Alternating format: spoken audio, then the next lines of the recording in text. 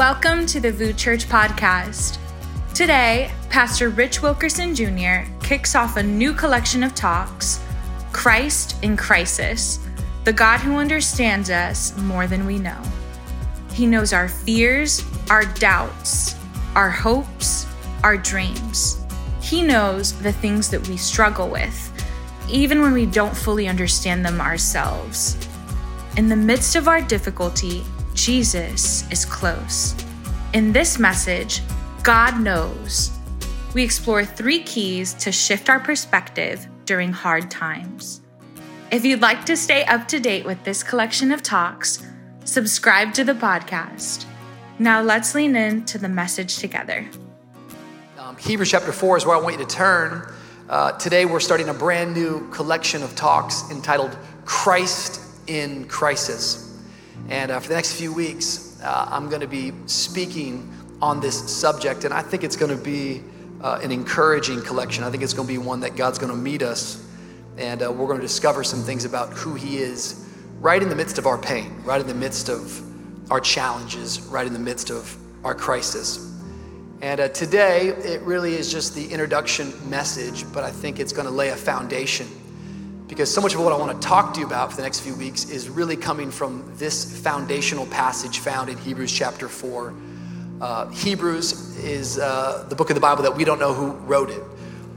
It's one of these books that really draws on the Old Testament and uses Old Testament pictures of God, and then throughout the entire book reveals that that's who Jesus is. And Hebrews chapter 4 really starts to talk about Jesus being our high priest. But it's going to lean into something that makes him so much different from every high priest in the Old Testament. What makes him truer, what makes him better, what makes him more effective. So let's look at Hebrews chapter 4, verse 14. It says this. It says, "Since then, we have a great high priest who has passed through the heavens, Jesus, the Son of God. Let us hold fast our confession. For we do not have a high priest who is unable to sympathize with our weaknesses, but one who in every respect has been tempted as we are, yet without sin. Let us then with confidence draw near to the throne of grace, that we may receive mercy and find grace to help in time of need." I love this passage of scripture, and today I'm hoping that I can make it come alive, not just in your mind, but even in your heart. And for the first installment of this collection, I titled today's talk, God Knows. Look at your neighbor, say, neighbor, God knows. Look at your other neighbor and say, other neighbor, you're just as important. You're just my second choice. But look at him and say, neighbor, God knows. God knows, God knows, God knows, God knows, God knows. And if I can get you walking out of here with one thing, it would be that you'd step into this next week knowing God knows. You ever have just one of those kind of weeks that you're going, why does life have to be so difficult? I had one of those kind of weeks. Last Sunday, if you forgot, was Easter. Glory to God in the highest. It was epic. I mean, I think we use that word a lot, but that was one of those moments for the story of VOO Church. Close to 9,000 people in church last Sunday. Can we make a little bit of noise? What? In Miami? We're competing with the beach, yo.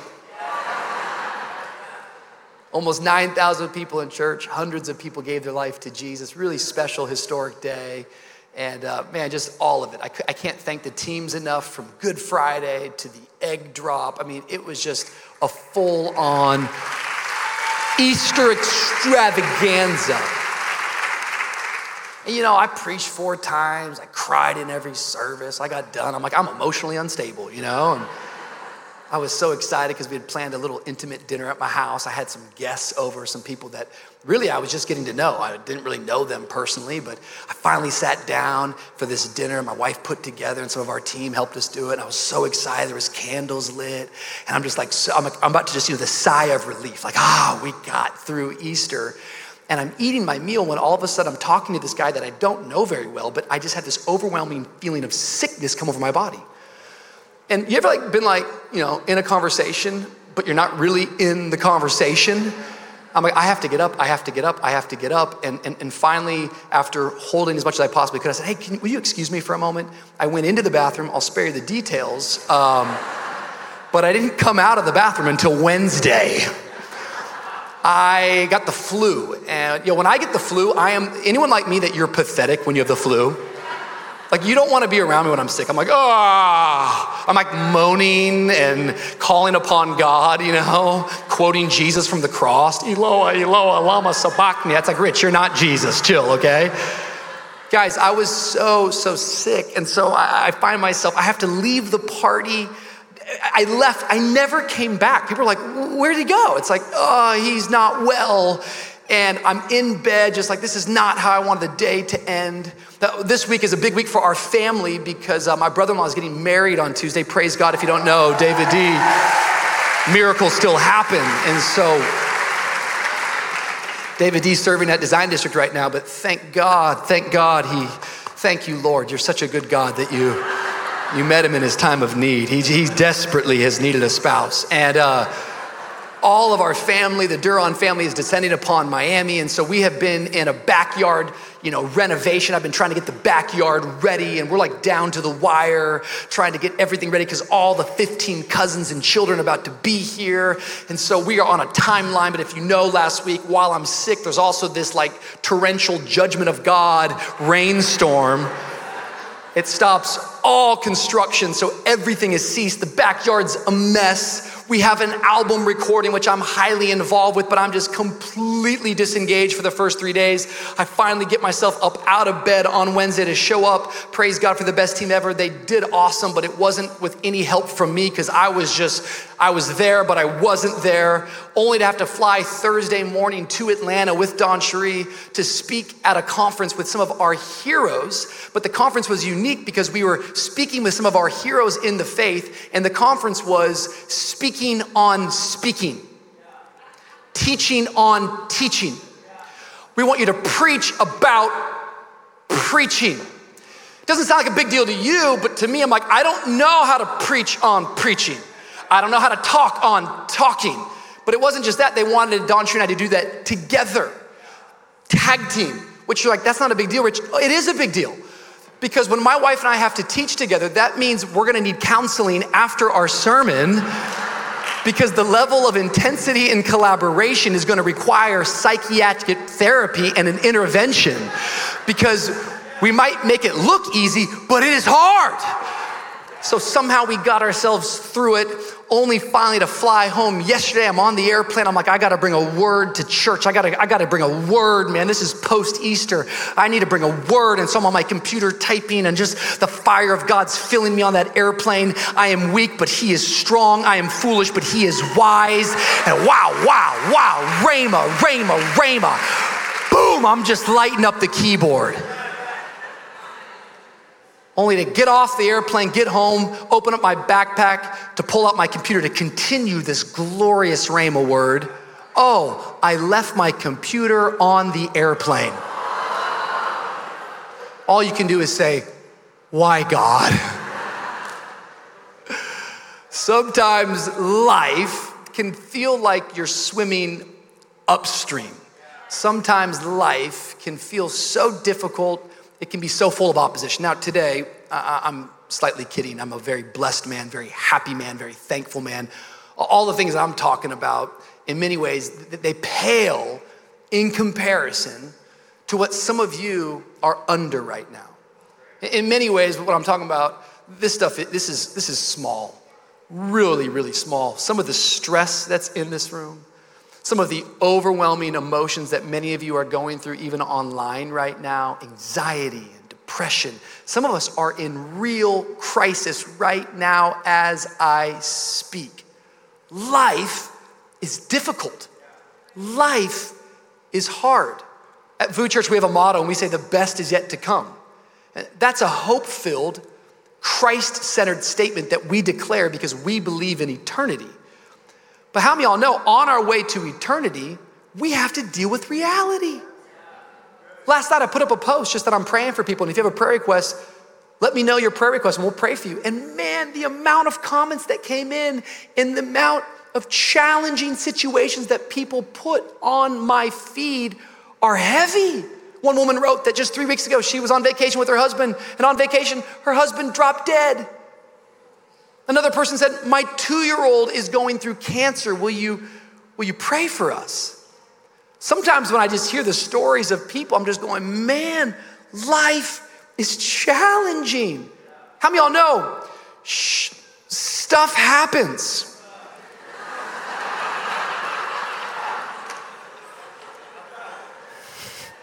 Sorry for all the religious people. I mean, stuff happens. Think about all of the difficult things that humans go through. We get disappointed. We fall short. We get rejected. We get heartbroken. We get betrayed. We get denied. We get fired. We get evicted. We get criticized. We get misunderstood. We get marginalized. We get overlooked. We get worried. We get afraid. We get anxious. We get depressed. We get hurt. We get sick. We get abused. We get lost. We get tired. We get weary. We get confused. We get stuck. We get abandoned. We lose loved ones. We die. Life is full of adversity. Suffering comes for all of us. If you haven't suffered yet, don't worry. Just keep living. Because it comes for all of us. Now, oftentimes I step back in amazement. You ever do this? You ever just step back in amazement at the resiliency of some of the people that you know? Some of the stuff that what people go through and somehow they're able to bounce back from it. I find strength in watching people from our very community. I've watched people serve faithfully as they're going through cancer treatment. I'm like, how have you mustered up that type of strength? How have you found that type of audacity in the midst of adversity? One of my really good friends who's a part of our church, Richard Manna, we could pray for Richard right now because he's back home in his hometown of Australia as his dad is been given a very short time to live due to cancer. But Richard, a couple of years ago, told me a story about his cousin. His cousin, in many ways, went through a modern day Job experience where one day he sent 3 of his 6 children out to get ice cream on a Saturday early evening afternoon, walking down the street at 5 p.m. And as they were walking to go and get ice cream, a drunk driver 3 times over the limit came out of nowhere speeding and ran over 4 children, 3 of which were his, lost in a moment. He lost half of his family in a moment. And it caught national attention in Australia, and they came with the newscasters and they said, what do you want to say to the drunk driver? And somehow in that moment, Richard's cousin said, we want to say, we forgive you. To the point that when they said this, everybody was so confused and perplexed, it caught such national media attention that every year now on February 1st in Australia, it's called I Forgive You Day. Because the revelation that they had is that forgiveness is less about the person being forgiven and more about the forgiver.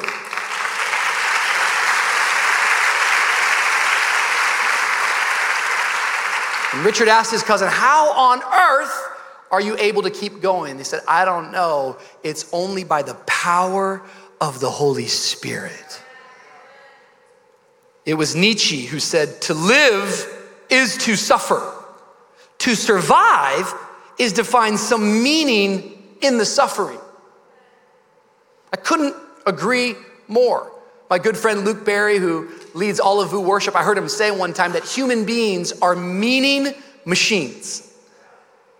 That to be human means that you have to bring meaning to the mundane things of life. We have to bring a point to all of our pain. In fact, come on, if there's no point to the pain, then why don't we just give up and die? But instead, as we bring purpose to the pain, it gives us the power to prevail. When I have a purpose and when I have a reason, I find an opportunity to keep going. Somebody say, God, give me a reason. God, give me a reason, give me a reason, give me a reason. I wanna try to help give you a reason for the next few weeks. I wanna give you a reason, because if you get a reason, you'll get a revelation. If I can give you a point to your pain, if you can find purpose in the crisis, you're gonna find the strength to keep on persevering. You ever see when you were a kid, these little inflatables that would have sand on the bottom and they would stand up at the same height as you and you would punch them, but every time you'd punch them, they'd fall to the ground, but they'd bounce right back up? I believe the Spirit of God wants to do something so deep inside of you that every time life knocks you down, every time you face suffering, every time you face pain, you might fall down for a moment, but baby, you got bounce back power on the inside of you because you've got a reason. I've got a reason, I've got a reason, I've got a reason, I've got a reason. Anyone believe that God can use your season of suffering for his glory? Go ahead and give him praise in the city, give him praise in Design District. Go ahead and give him praise right here in South Miami. He can take your sorrow and turn it into gladness. He can take your mourning and turn it into rejoicing. He can take your heartache and turn it into happiness. And friend, let me prophesy today, he can take your crisis and he can turn it into a great celebration. Go ahead and give God thanks all over the room today. God knows, God knows, God knows, God knows, God knows.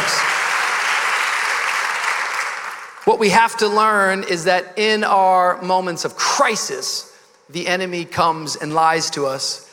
And his biggest attempt in our pain and in our suffering is to isolate us. He wants to isolate you. He wants to isolate me.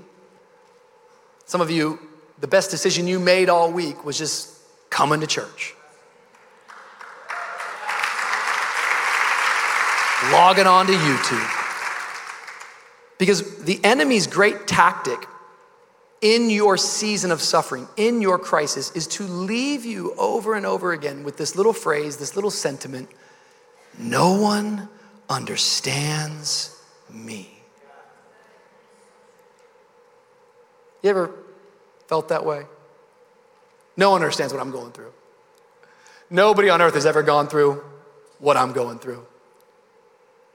That's a lie of the enemy. He uses this tactic, and the reason why he does this is because if he can isolate you, he can make you fall prey to the enemy who roars around like a lion.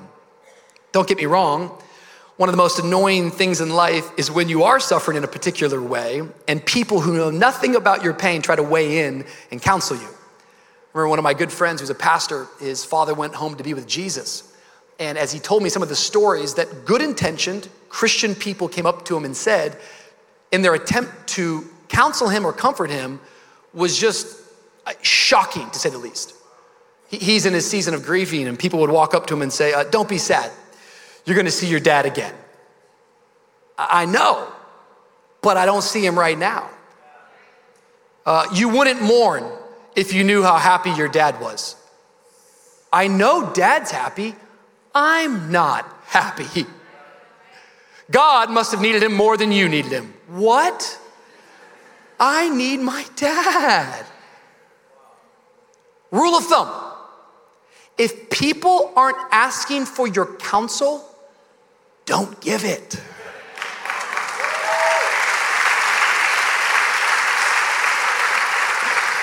I remember when we announced to the church that Dawn Tree was going through infertility and our desire to have a child, but the inability to conceive a child.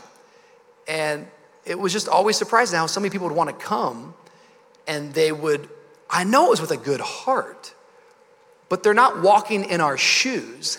And if it's not invited in, it feels condescending and it feels like it's missing all of the sympathy and desire to understand what you're going through. So don't offer counsel to people who aren't asking for it. I've learned more often than not that the best thing I've learned to do when people are going through something that I don't really understand, more than my words, I simply offer my presence. Just be with them. I might not understand them, but the beauty of the God that we serve is that he does.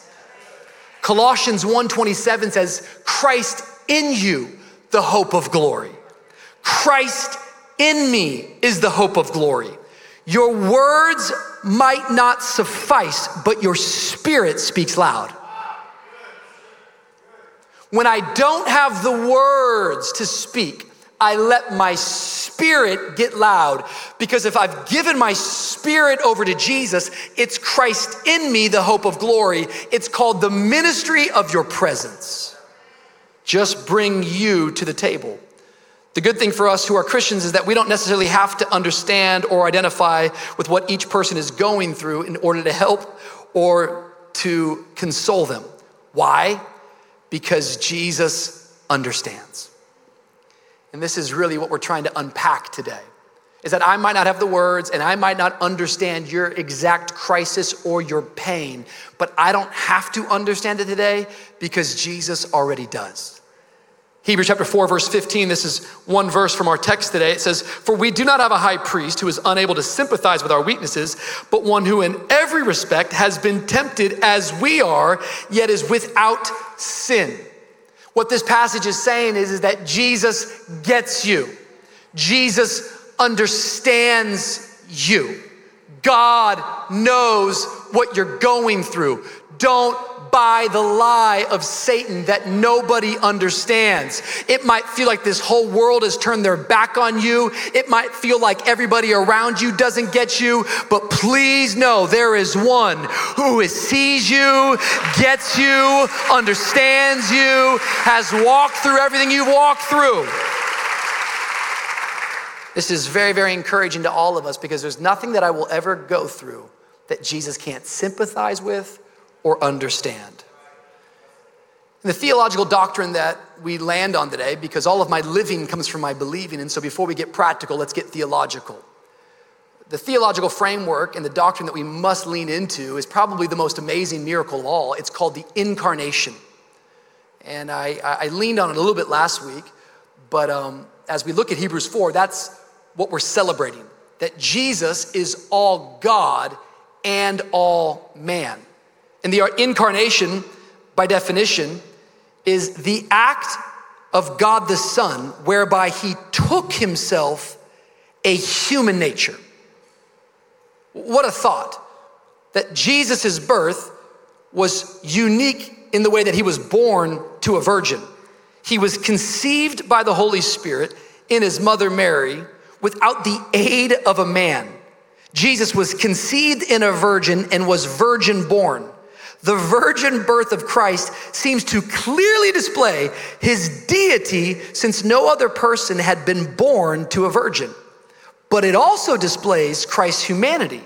Jesus did not descend from on high with no connection to humans. Instead, he was born to a human family, just like every other person was born to humans since Adam and Eve. This is miraculous. This is astonishing. This is phenomenal, that the God of the heavens of the universe stepped out of divinity, wrapped himself up in humanity, and was born of a woman. He was made in the form of a human, and he understands what it means to be a man. There's all sorts of biblical precedents, and there's all sorts of scriptures that display Jesus' humanity. Just thought I would point out some for us, because I think this is important that we learn this, because in knowing this about Jesus, it helps me to believe in my crisis that he knows what I'm going through. Jesus claimed he had a real body even after his resurrection, Luke chapter 24. Jesus had human emotions. He was troubled in his spirit in John chapter 12. Jesus learned obedience through suffering, Hebrews chapter 5. Jesus was weak from carrying his cross, Luke chapter 23. Jesus learned or increased in wisdom, Luke chapter 2, verse 52. Jesus wearied from his journey, John chapter 4. Jesus increased in stature, Luke chapter 2. Jesus was hungry, Matthew 4. Jesus was thirsty, John 19. Jesus wept, John 11. Jesus ate, Luke chapter 24. But Jesus' humanity was different from all of ours with one little fact. He was sinless. He did not sin. He never gave over to temptation. He had all the temptation. He had all the desires. Those all hit him at different moments, yet he overcame. In fact, last week on Easter, we didn't get into it, but he was judged by an earthly judge. And even that evil earthly judge said, I find no fault in this man. He is guiltless. Meaning they sent him to the cross knowing that he was guiltless as they did. He was sinless. You say, why did Jesus have to come in the form of a human? There's several reasons, but just a few so we have the right mindset when we think about the incarnation and why it was so important. The first is really simple, is that Jesus had to be a representative in his nature. So he needed to have man's nature so he could represent us appropriately. Remember the first Adam, that's in the garden, he's the one who introduced sin and the curse of sin. But what does Paul call Jesus? He calls him the second Adam. Because the first Adam brought death of sin, but the second Adam brought us the gift of righteousness. But he also had to be similar in his form, because his form that he took on as he sacrificed, he was in the same form as that he was sacrificing for. Meaning, according to the law, it was an eye for an eye, it was a tooth for a tooth. And you and I as sinners, human beings, we deserve death. And so God had to put on flesh and blood, because in order to be a propitiation for our sins, an atoning sacrifice, he had to be in the exact same likeness as us. He laid down his life for our life. It was a life for a life. But the third reason was that he had to be human because of his role as mediator. Meaning, if he would have just stayed in his divine nature, he would never have been a sympathetic mediator on our behalf. You see, Jesus is seated at the right hand of the Father, and he mediates on our behalf. And he's, I love it, sympathetic. He doesn't judge you from a place of sitting on high. No, he walked amongst us, that the word became flesh. And now from heaven's throne, he sits next to the Father and says, no, I get them. I know why they did that. I know what it's like to be a human being, but I want to remind you, Dad, I already paid the price once and once for all. So when I read passages like Hebrews 4:15, that essentially is saying that he understands me and that God knows me, I quickly want to go and do case study. I want to figure out, does he really get me? I mean, this is 2023. Does he really understand the pressures and the adversity that I'm under? And so I called our in-house professor, Dr. Alan Tennyson. I said, Dr. Tennyson, does Jesus really understand us? Does he really sympathize with us? Does he really get what it means to be human? Does he really get my temptations? And we started going through it, and we just started looking at the life of Jesus in the New Testament, case studies. He said, absolutely he does. From his birth, how many of y'all know Jesus, he understands poverty. He had no place to even be born. He was born in a barn. From Egypt to Nazareth, Jesus understands life change. From his temptation, Jesus understands personal struggle. From his miracles, Jesus understands pain. The woman at the well, Jesus understands hardship. The Pharisees and the disciples, how about this? Jesus understands being misunderstood. Rejection of his family, Jesus understands family drama. Jesus knows family drama. The death of Lazarus, I'm gonna talk about it in a couple weeks. Jesus understands personal loss. The crowd forcing Jesus to be king in John chapter 6. Jesus understands danger of success. Judas, Peter, the fleeing disciples. Jesus understands personal betrayal. His arrest and trial, Jesus understands persecution and criticism. The cross and the tomb, Jesus understands death. The resurrection and ascension, Jesus knows that no crisis or distress, even death itself, is permanent. See, the enemy will lie to you and say, no one understands you, but you must know that there is a friend who sticks closer than a brother. Come on, somebody. He's the Messiah of the mess. He's the teacher in the trial. He's the Christ in the crisis. He's close to the brokenhearted. His name is Jesus, and you can trust him. You can trust him, you can trust him, you can trust him because God knows. Someone say, God knows. God knows, God knows, God knows, God knows. God knows. Jesus understands. For the next few weeks, I want to give us case studies of how Jesus understands us. I want to talk about Jesus understanding your anxiety. I want to talk about Jesus understanding your disappointment of relationship pain. I want to talk about that Jesus understands grief, death, loss of people. But before we get there, today, I simply want to show you what my sermon is going to be for the next 3 weeks in a row. Because Hebrews chapter 4 is giving us this deep theological truth that God knows and God understands. So if I believe that, the question now is, what do I do? And what you do is the same thing every time, in every season of suffering, in every circumstance of crisis. And Hebrews 4 shows us the picture. The scripture says, since then we have a great high priest who has passed through the heavens, Jesus, the Son of God. Let us hold fast our confession. Number one, you hold fast. Hold fast. Since then, we have a great high priest. Jesus is your great high priest. God bless every background. God bless every movement of Christianity. But right here in Hebrews chapter 4, there are no shots being taken. It's just the truth being proclaimed. You only need one priest. And his name is Jesus Christ, King of Kings and Lord of Lords. You only need to confess your sins to one. There is only one who can forgive your sins. There is only one that you should repent to. And he has a name. His name is Jesus. There's no formula for your forgiveness. There's no 7 steps, 6 things to say, but rather you confess to Jesus, the great high priest, and you are forgiven, you are saved. He is the great high priest. He is the one who creates access for us into his presence. And so I take that, and the scripture says, hold fast to your confession.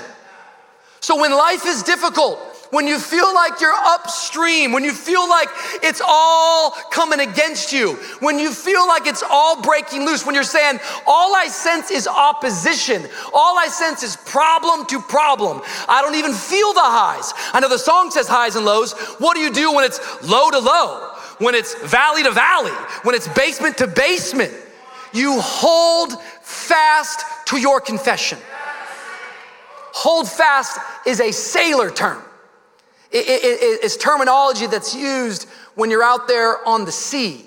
Hold fast. You have to bear down in your faith. You have to sturdy your faith because a storm is coming. I heard one preacher one time say, you're either headed into a storm, in a storm, or coming out of a storm.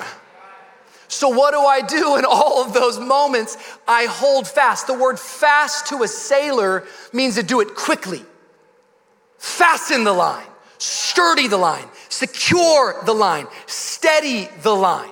We need to be people that when it comes to our confession, when it comes to our faith, we stabilize it, we sturdy it, we get there quick, we get there fast.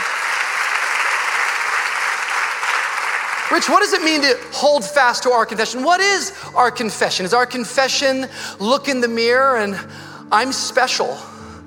I'm somebody, and doggone it, people like me. No, this is not a self-help message. That's not what we offer today. That's not our confession. This isn't just blind optimism. our confession is what I believe about Jesus. Not what I feel about my circumstance. Not what my emotions are telling me right now. Not even what the facts around me say. It's not facts that bring you freedom, it's truth. And the truth is, he is my great high priest. He paid the price for all of my sins, all of my shame. He has forgiven me. I am the righteousness of God through Christ Jesus. I am more than a conqueror. Greater is he that is in me than he that is in the world. I'm gonna hold fast to my confession. You see, your confession has to be stronger than your circumstance. I remember one time Dakota Duran, who's over there in the city today, I think it was like year 2 of Who Church. We used to have this little HQ, little office space over there on Northwest 2nd Avenue near iTech Auditorium. And you used to come to work at Voo Church and you just never knew. It was like a test of faith just going to work because our cars would get broken into, cars would get stolen. And one day he had this little old, I don't know if he's even driving, but it was a beat up little car he was driving that first year at Voo. And someone had come through and it was just smashed his window in. I don't think there was anything even to steal. I think it was just mean people, like, bro, if you're gonna break the window, at least have something, in there to steal. But they just shattered the window, and Dakota was just new on staff, and so he had to like tape the window up, and at the moment couldn't afford to get a new window, and so it was just kind of, how do you say it? Like it was busted and disgusted, and it was bad. And I needed a ride home one day, and I came out. I said, can I ride with you? He's like, yeah. And we jump in the car, and I sit down in the front seat, and this window's got duct tape. It's got like a paper sack on it. And we get in the car. I'm like, bro, you see your window, dog? He's like, yeah. I'm like, okay. And we start driving, and it makes that annoying, kind of like annoying noise, But as we start driving, that old worship song, King of My Heart, was on, and it just came on and said, you're never gonna let me down. And I remember just having this like revelatory moment of driving in this busted up car. And at the top of the radio, you're never gonna let me down. And midway while we were driving, him and I just looked at each other and we just started singing it with it. The chorus goes, you are good, oh. And everything about the circumstance looks really bad. But this is what it means to hold on to our confession. It means when I'm in my busted up, broke down car with a duct tape window flapping in the wind, I'm still confessing out loud, God, you are good. God, you've never let anybody down. You're not gonna start with me. I'ma keep on confessing what I know is true, despite my circumstance. Hold fast. Hold fast to your confession. Hold fast to what you believe. You did not come to church to hear something new. You came to church to be reminded of something you already know.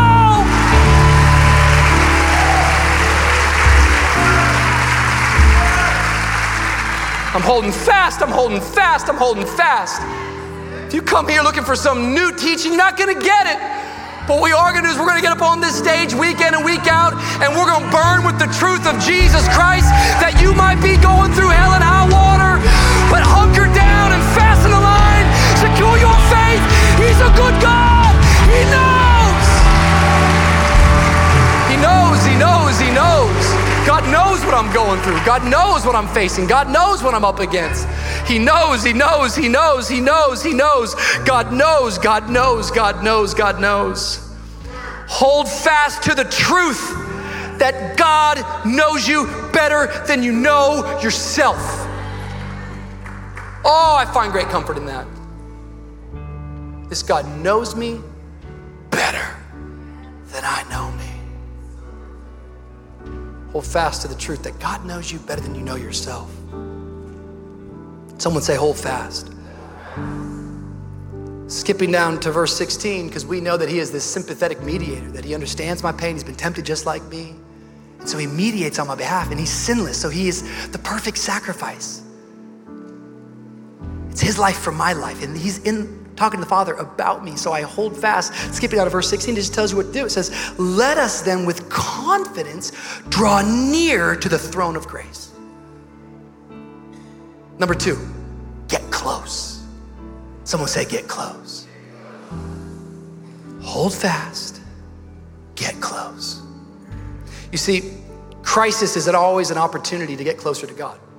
Always.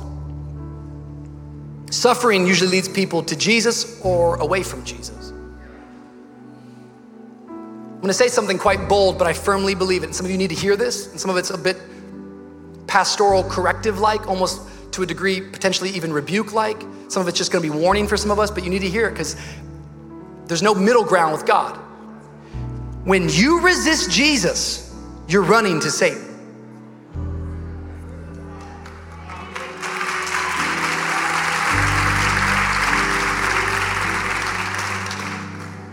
And storms and crisis and suffering and pain.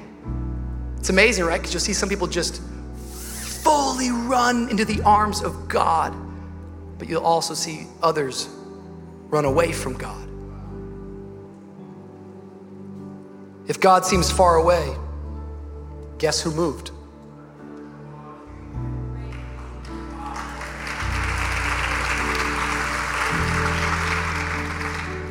What you find out about God is he's always at the bottom.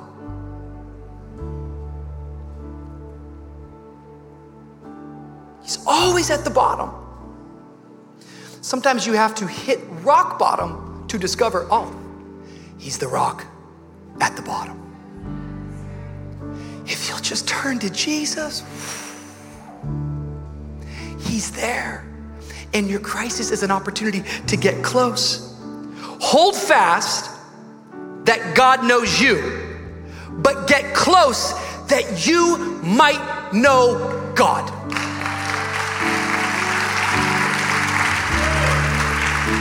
Hold fast that God knows you, but get close that you might know God. Some of y'all need to get to know your dad. Some of y'all don't know your daddy. You don't know your Father. And your crisis and your pain and your suffering. Draw close, boldly, confidently approach the throne room of grace that you might get to know him.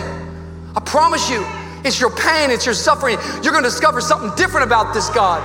You're gonna find out in your pain, he's a restorer. You're gonna find out in your addiction, he's a deliverer. You're gonna find out in your sickness, he's a healer.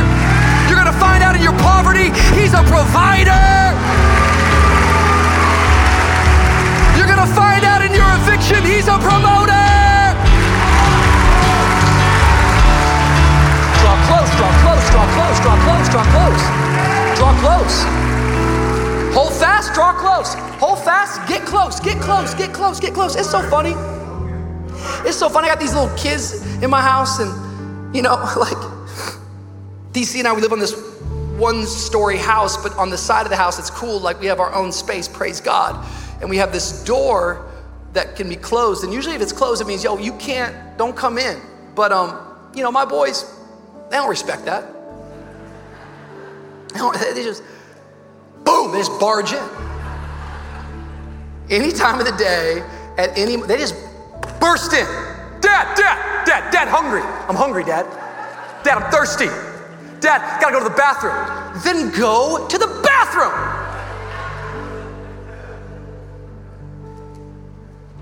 They boldly approach me. They don't ever go, I wonder if this is too big or too small. I'm not gonna bother Dad right now. Yes, I know how to use the restroom by myself, but man, it'd be a lot more fun with Dad's help. Y'all, some of you are like, you're a bad parent. We got a lock on the door. But my kids, they're like feisty. That lock doesn't even stop them because we have a back door slider to go to the backyard. My boys, I locked the door the other day. My boys are smart and wise. They broke around the house, got in the back door going, Dad, why is the door locked?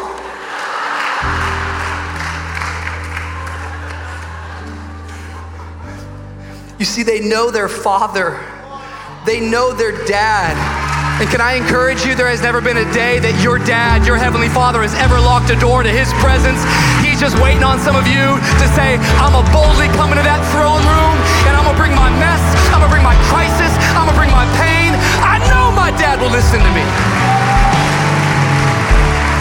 I'm gonna get close, I'm gonna get close, I'm gonna get close. I'm gonna get close, I'm gonna get close, I'm gonna get close. I hold fast that God knows me, but I draw close that I might get to know him. Draw close that you might get to know him. Lastly, that we may receive mercy and find grace to help in time of need. Hold fast, get close, receive mercy. Receive mercy. That's when we'll preach for the next 4 weeks. We're gonna look at Jesus' life, but I'm gonna exhort you every week to hold fast, get close, receive mercy. I read about this research that was done. It was called the SCAR experiment. I heard about it this past week and I found it fascinating. This researcher took 10 people and put them in different cubicles and had no mirrors in the room whatsoever, and applied to each one of these people a fake gruesome scar and put it on their face, and then quickly just pulled up a mirror and showed them what their face looked like, and then put the mirror down and then said, oh, I gotta fix something on the scar, let me just make it and apply something. And they thought they were improving the scar or making it look worse, but instead they actually removed the scar. They then sent the 10 people out into society and asked them a simple question, see how people treat you. Well, all 10 people came back. And when they came back, they said, oh man, it was brutal out there. People were not nearly as kind as normal. People were rude. People were rude to us. And the other thing is, the entire time people kept staring at my scar. Staring at your scar? The scar that doesn't exist? See, what happens to us in life is that many times crisis, pain, mistakes, areas that we fell short, we think that those scars are in front of everybody on display all the time. And what happens is what's on the inside of us gets projected onto the world outside of us. The scar had already been removed. They just did not realize it had been taken away. And their belief about their invisible scar was holding them back from moving into the big, beautiful world that God has created. Friends, please understand that if you're in Christ Jesus, you have received mercy, but it wasn't a one-time thing. The scripture says his mercies are new every morning. See, it's one thing to be in a storm. It's another thing when the storm gets inside of you. It's one thing to go through suffering. It's another thing when the suffering gets in you. It's one thing to be in crisis. It's another thing when crisis is inside of you. Because when it gets inside of you, you project it to those around you. But I want to encourage some people today that you can receive mercy for the day. And as you receive mercy, the scripture says, you're going to find grace. Finding grace in this passage is important because grace has lots of different definitions. Most of us, when we think about grace, we only think about one definition, the unmerited favor of God. But there's another definition for grace, which is the empowerment of God. That when I'm weak, he's still strong. And so if I'll hold fast, if I'll draw close, the result is I'm gonna receive mercy for all of my crisis, for all of my pain, for all of my scars. But not just that, I'm gonna find grace. Not just his favor, I'm gonna find his empowerment. That his power is coming on my life. Power to put purpose on my pain. Power to persevere through the crisis. Power to all of a sudden find peace in the midst of the storm. I'm gonna find grace this week. I'm gonna find grace this week. Why? Because God knows. God knows, God knows. Someone say God knows. God knows, God knows. God knows, God knows. God knows. He knows. He knows about your infertility. He knows about your doctor's report. He knows about your mistake. He knows about your issue. He knows about that quiet life of desperation that just feels like every dream has never worked out. He knows that you feel like a failure. He knows, and he knows what it feels like. And he says, this is an opportunity. Hold fast to your confession. Know that I know more about you than you do. And draw close with a boldness like a little kid, because you're gonna discover something about me. And you're gonna receive mercy. Mercy. I need your mercy. I'm closed. We're gonna sing. I'm gonna give it to you, Aiden. We're gonna sing something beautiful. And then maybe Adrian or Don Tree will come up here and close this. But I got a call from a good friend yesterday. This is the week, man. Sometimes life feels difficult. And he's a pastor, great man of God. And he called me, said, can we talk? I said, yeah. Last night. And he said, I just got off the phone with my dad. And he's been diagnosed with cancer. And they say he has a 50-50 chance at living. And he said, Rich, I just don't know what I'm gonna do if I lose my dad. Every sermon I've ever preached, we talk through it. I talk to him every day. He's my best friend, best man at my wedding. I don't know how to answer that. I haven't lost my dad. I don't have good words. But I'm grateful that I know about Christ in crisis. I'm grateful that I believe in a God who understands me more than I know. So what did we do? We just held fast to our confession. We just started speaking to one another the scriptures. By his stripes, we are healed. Our God can do it. Our God will do it. But even if he doesn't, and then we started to draw close. I said, let's just pray. There wasn't the keyboard. There wasn't all of you. We weren't even in each other's presence or proximity. We were on the phone. And we just started drawing close. We just said, let's get close. Jesus, can you do a miracle? Jesus, we believe that you are a healer. Jesus, we don't want our dad to die. Jesus, we hate cancer. We know you hate cancer more than us.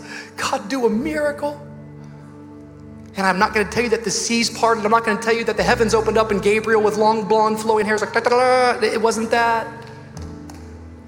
But it was a calm confidence as his mercy reminded us of who we are in him, and we found grace for the day. Great grace. I can't give you grace for next week. I can preach to you about grace for today. And tomorrow you gotta get back up, and you gotta hold fast, and you gotta draw close, and you gotta receive mercy. It's your daily bread. Do you believe it today? Come on, all of our locations. Come on, why don't we stand up on our feet? Let's give God a big shout of praise all over this house. Come on, let's really celebrate God. Can we go ahead and celebrate him all over this place? Thank you for listening to today's message. At VOO, we believe we weren't meant to do life alone. We've been created with a unique purpose and designed to live in relationship with Jesus. If you've never surrendered your life to him, we want to create an opportunity for you to do so today. If you want to say yes to Jesus, would you pray this with me? Dear Jesus, come into my life. Be the Lord of my life. I trust you with my past. I ask that you guide me in my present, and I even place my future in your hands. I'm yours, Lord, now and forever. In Jesus' name, amen. If you made the decision to follow Jesus today, we want to partner with you in the next steps of your faith journey. Go to voochurch.com/online. We love you.